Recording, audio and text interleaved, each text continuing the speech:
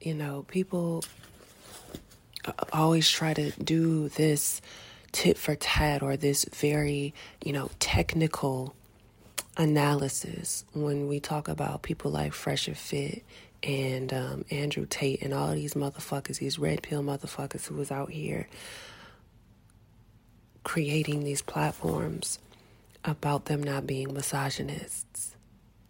The thing for me, here's the thing for me. Fuck what Webster says and all of that shit. I stand on these women. I stand on these men hating women and having a deep disdain for women because they do not see women as human beings. They don't see women as human beings. They see themselves as gods, as something beyond human, but they don't see women as human beings. So how do you love another being, another human, if you don't see them as such? If you can't acknowledge them as such in the way that you speak and in the way that you treat them? How? That is not like. That is not love.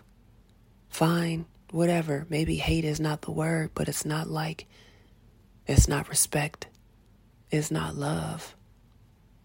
And if that's not the space that you're coming from, and if that's not the energy that you're coming from when you on your platform talking about women, then what the fuck are you talking about?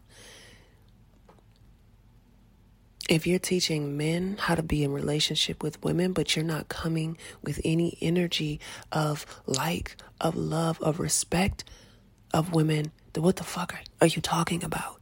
How are you helping? How are you contributing? How are you making better? How are you improving? How are you optimizing? You're not.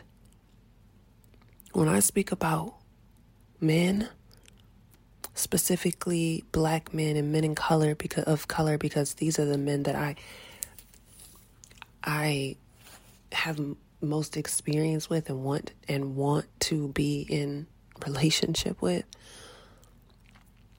Even if I talk about my experiences of how vicious, of how disrespectful, of how downright mean and cruel the experiences that I've had with men, there's always this tinge deep down inside of empathy, of innate understanding, because I still see them as human beings. So even though I've blocked some of them out of my life completely, even though I moved out of relationship with a lot of them, even though from someone from the outside looking in, they would know I have every right to fucking hate and fucking implore these men, there's still deep down inside some tinge of understanding and empathy, because I still always see them as human beings with experiences, with conditioning, with socializing, with hurt, with pain, with trauma that have led them to be the person that they are when they met me.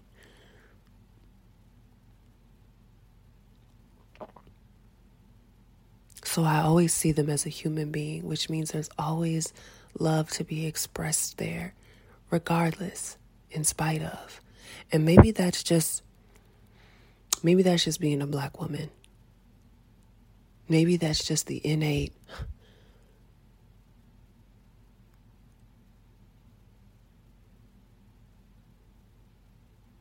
nature of being a black woman. And that no matter how we are disrespected, shit on, stepped on, spat on,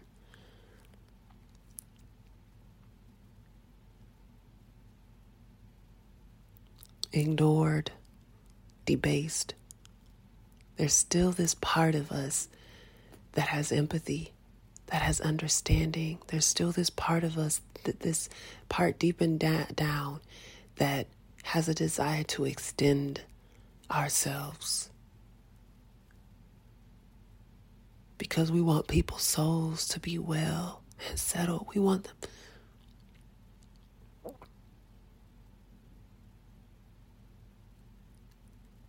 This desire to mother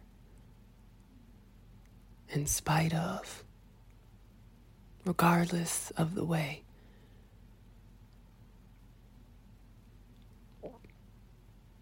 And you know, when I speak of this, so many people, especially men, and maybe especially white women, I don't know, will look at me and be so annoyed because they'll feel like Black women are complaining, are crying, are can't get over. They have no idea.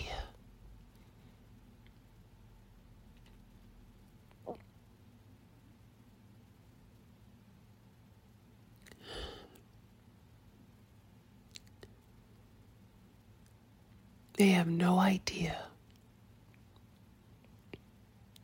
what Black women have endured over generations, centuries, using our breasts to feed white children.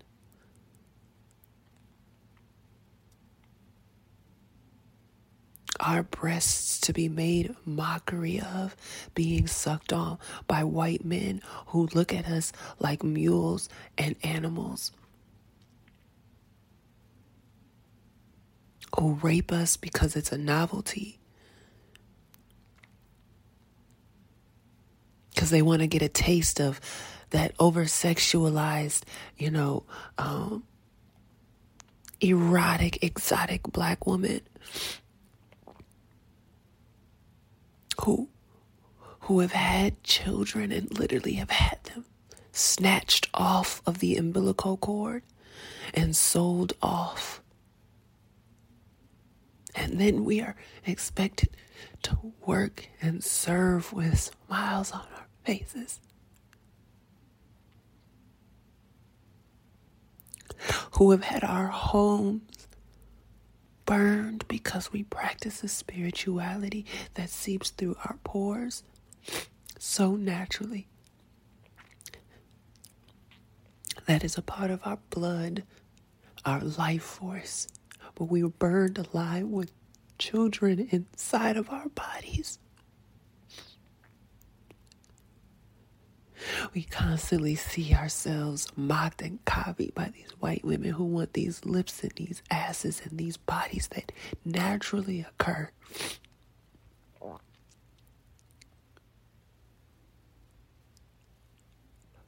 Braids and our fashion, our slang. But yet we are supposed to smile and be polite and not be angry. Supposed to take it as being made to just disappear. And then to be blatantly disrespected by the men that we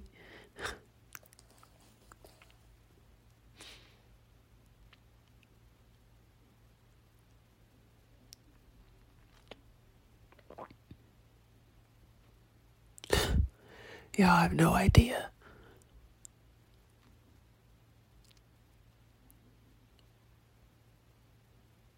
So,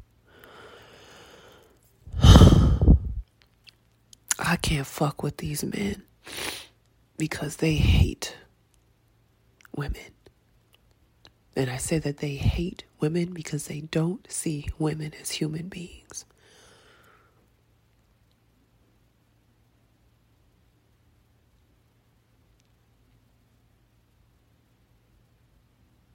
Same way that white motherfuckers didn't see Black people as human beings. What do you call that?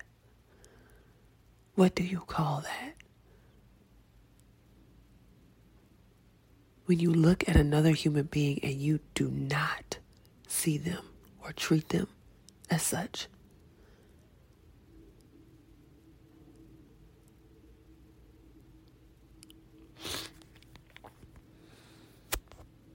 Hey, I know you're still processing another potent episode of the Full Ass Human podcast, but before you go, I want to invite you to come hang out with me on my show, Multi-Passionate Mastery. If you're someone who has a lot of talents and a lot of passions, and you don't subscribe to the idea that you have to choose just one thing in order to be successful, then you're going to love the conversations that we're having over there. And I'm not inviting you to listen to my show just so I can pump you up with empowerment content. You're going to leave with tangible tips and holistic approaches to common problems that multi-passionates face, like focus, prioritization, knowing how to choose what to start with first, and that type of thing. If you're not sure if the podcast is for you, you can start with the episode titled, Are You a Multi-Passionate Creative? Here's 5 Ways to Tell. That's episode 38. So click the link down in the show notes or find Multi-Passionate Mastery anywhere you listen to podcasts. Hope to see you over there soon.